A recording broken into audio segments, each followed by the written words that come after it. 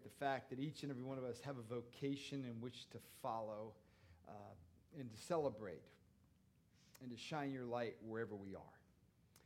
And Lord, we just pray that as we reflect upon this doctrine of work today, that you would speak new truths into our hearts, that you would think our thoughts, that my words would be your words, that you would bend our wills to your will, and you would take each and every one of our hearts and set them on fire with love for you, Lord Jesus Christ. For it's in his name we pray. Amen. Well, this is an idea I got from my friends in Virginia who take Labor Day weekend and talk about work. Why? And this was a passion of mine when I was a young believer. I mean, after all, we spend 3 hours max in the assembly on Sunday. Max. Some of us an hour, hour and a half, whatever it is. And the rest of the week, I'm at work, right? I mean, what good is this faith if I can't live it out right where I am? And from where I was standing at the time, being a strength coach, in the same weight room, I had a kid who became a Heisman Trophy candidate with an attitude and a chip on his shoulder, but a great kid. And this kid whose parents, wolves were better parents than this kid had. And he was stoned, and he was into drugs, and he wouldn't get dressed for class. How can I be salt and light to those two? Is what was going through my mind. So I quickly learned 2 Corinthians 5:20. Therefore, we are ambassadors for God, God making his appeal through us. That it's God making his appeal in the way I do my work. Because I'm the only Bible either of these kids are ever going to read throughout this day, more than likely. So with that said, I thought that we would take some time today and look at the original call to work this year as we go into Labor Day celebrations. And this is going to have implications for all of us, our young people and students, our adults, as well as our retirees. So I invite you to turn with me in your Bibles to Genesis chapter 1, because the idea of work began on page 1 of your Bible. At least it's my Bible is page 1. You people with fancy study Bibles is probably page 37, but my Bible's page 1, all right? Yeah, they're putting me out of business. All right. So what we're going to see in this passage today is the context of the call to work, our call to work, and why this matters for each and every one of us. First of all, the original context of the call to work. If you look in your Bibles at the very beginning of chapter 1, which we didn't have read today, we're going to read it, and I want us to first approach Genesis 1 through 3 as we should approach it. Not like most Americans go to France. You guys know our reputation in France, right? Any of you been to France, you know that reputation, all right? We're considered arrogant. Why? We don't learn their language. We don't consider dress at all, and in their culture, attire matters, all right? And cuisine matters, and we ask for McDonald's, you know? And so we go up to the person on the street with short shorts and tube socks, and we ask them in English where the next McDonald's is, all right? And I would propose to you, most Westerners, including Americans of the 21st century, approach Genesis 1 through 3 just like that. We take our 21st century questions and impart them to the text, which the text has no desire to answer, because this is written 3,600 years ago-ish, all right? And it starts off with, as you well know, in the beginning, God created the heavens and the earth. It starts off with, in the beginning. Do you hear that? Once upon a time. Once upon a time in a far, far away. Right? All great stories, narratives start like this. It doesn't talk about, well, how did that happen? When did that happen? The author would say, in the beginning. You know, don't bring your tube socks here. All right? This is a story. And if we'll pay attention to it, you'll see the grand story about work and the meaning of work and about vocation for humanity, but much, much more larger is the first worker, God.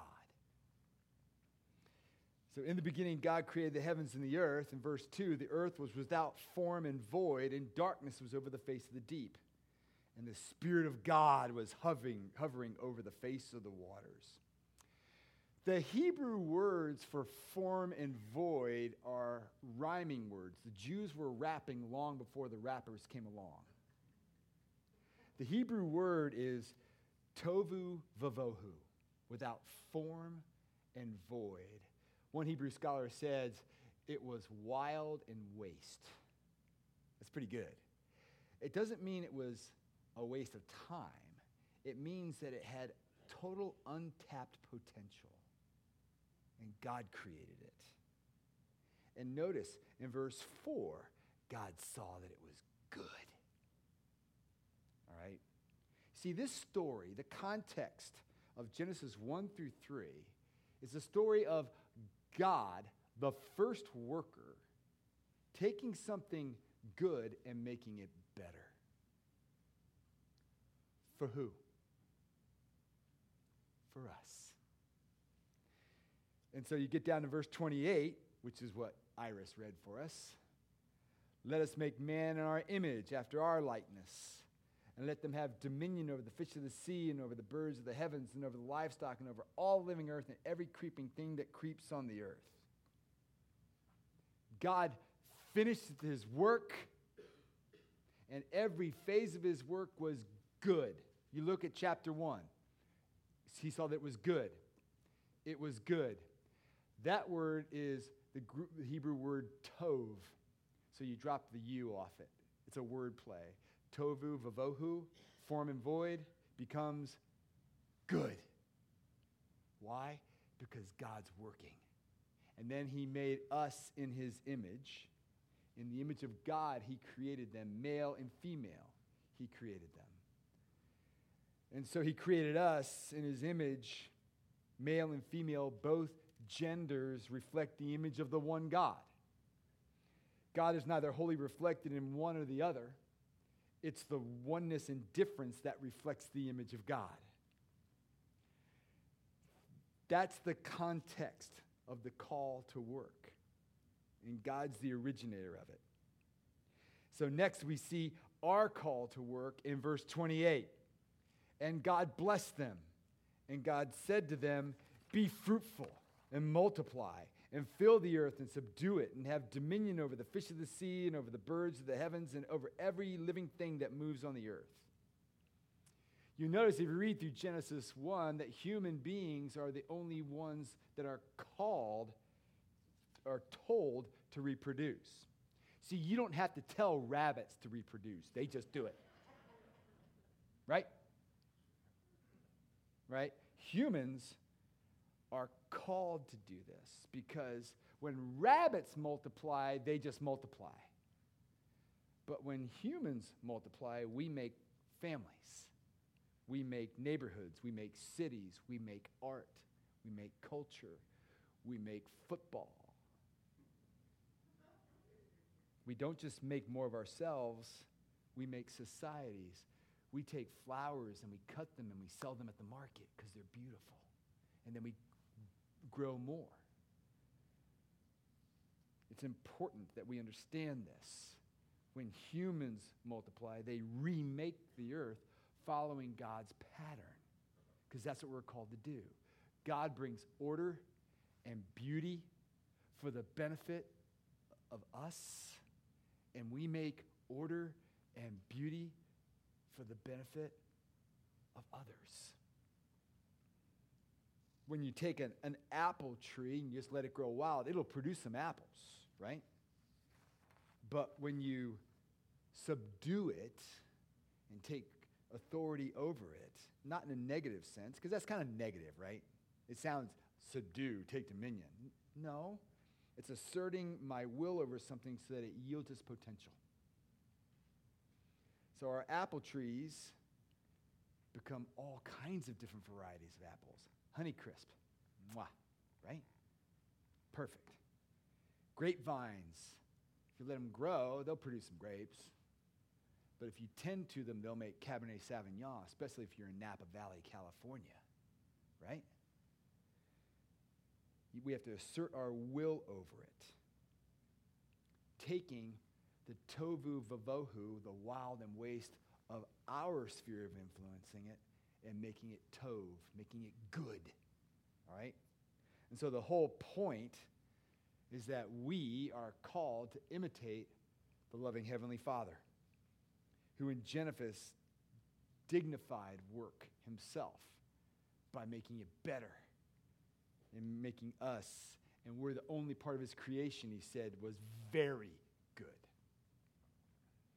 And all human vocations and all human jobs are given this great status of God-like dignity. Now, I know on tomorrow night when you're getting ready to go back to work, some of you, your stomach starts turning because you don't feel like going back to work. Can I make a confession? Some Sundays I don't feel like coming to work. I'd rather stay at home, drink my cup of coffee, have my own quiet time. Yeah, I'm human. Let's own this, all right? This is my work. And I love what I do. But I tell you right now, every Sunday at 1 o'clock, I walk out of here sky high. It just, you guys think I'm excited now, give me a couple hours. Why? Because I see God working in me, in you. It's encouraging. And then I crash. Just like some of you guys are going to crash. But on tomorrow night, your stomach starts to churn a little bit. Because you got to remember, all of this is before Genesis 3. That's why I entitled this The Original Call.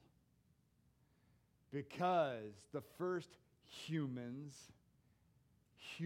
Adam, human, and Zoe, life, came together and decided they were going to do it their way. And evil has come into the world.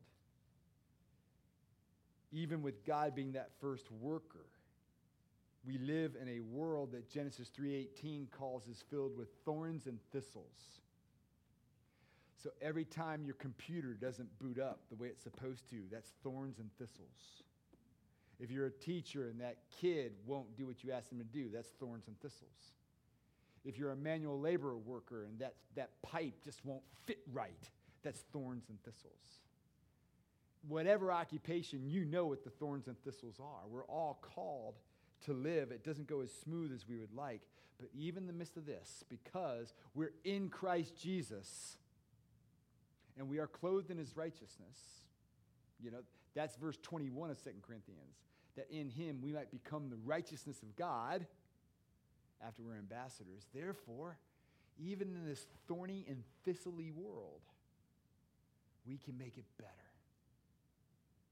How can we do that? I think Paul gets it right in Colossians 3.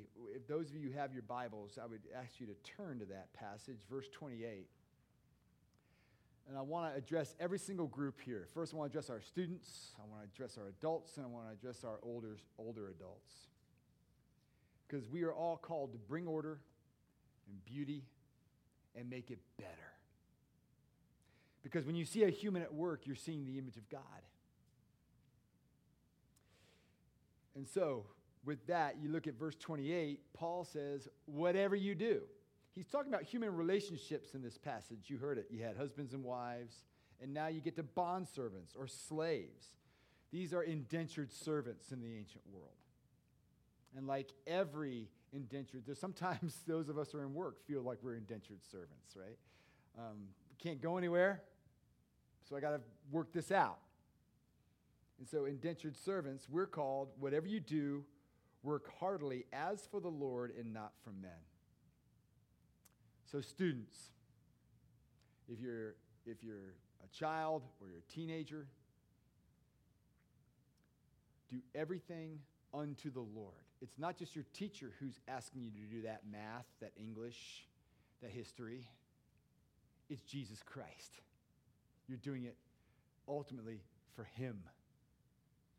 When you're in athletics and you're getting tired, you don't focus on, oh, how tired I am. You focus on how tired Jesus was on the cross. And you push. You make yourself go. Because he did this for you, because that's how much he loves you. Everything we do, we work under the Lord. Adults, let's show up on work on time. Let's do excellent work. To the point where our bosses would say, what would I do without them? Retirees, most of my retirees, I know you guys are very busy. You're not working in the same way, but you're very busy about things. Working around the house, working at the apartment, helping out around the neighborhood. You're doing it unto the Lord Jesus Christ. And there comes a time, perhaps, where we get so frail that it becomes our call to model for all my friends and my family what it means to go into the Lord's presence well. And you're part of my prayer team. Because the most powerful prayer warriors have gray hair or no hair at all. It's fact. When they pray, God listens more than any of us. So I want to encourage you. It doesn't end here. Because if you go to Revelation 20 and 21, there's a depiction of not everybody floating away somewhere in some non-physical space on a cloud with a harp. It's about God's space heaven coming down to earth. Of the garden where there's order and beauty and everybody's working in it for the benefit of one another. But it's also a city where people are working in tandem, all in interdependence with each other. And you have a city garden without any sin or rebellion.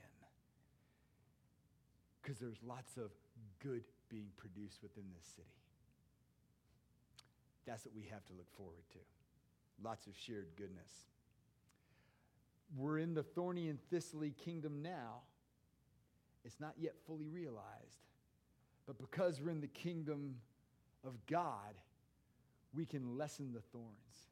We can lessen the thistles by loving people. Keep this in mind tomorrow as we celebrate Labor Day and you have your brat or whatever you eat on Labor Day. Or when you go to school or work on Tuesday. The whole point is that Jesus Christ went to the cross on our behalf with the great work of the atonement for each and every one of us and secured a place for us today, all right? It's not like, all right, great, now I get to go to heaven. It's that I can do good work today by the power of the Holy Spirit and usher in God's kingdom even more fully realized than before. I can take the tohu vavohu and make it tov.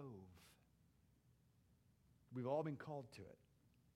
So that's why we gather on the Lord's Day, to encourage one another with this reality that Jesus has come. Jesus has secured an everlasting life and an abundant life today in his kingdom, not in the kingdom of this world. Yeah, I live here, but I'm also in the kingdom of God in Jesus Christ. And we gather to remind ourselves of that through our songs, through the word read and preached, as we gather at the Lord's table to remind ourselves that we meet him in the bread and the wine so that we might go forth from this place sky high, ready to meet the challenges of the day ahead of us, because it's thorny and thistly out there, folks. But we can bring order and beauty for the benefit of others. So my prayer is that he would give us a fresh kind of inspiration of what we could be and what we can do this week in his kingdom for the blessing of the world. Let's pray. Heavenly Father, we're grateful for this day and grateful that you originated this call long before the world was evil. And we pray that we would remind ourselves that work is good. Even though it's thorny and thistly at times, we can live the abundant life right where we are. And as we do so, Lord, we would recognize the call that you've placed on each and every one of us. And that, Lord, this Faith and Work Sunday would be one that would carry us through not only this week, but all 52 weeks of the year. For in Jesus' name we pray. Amen.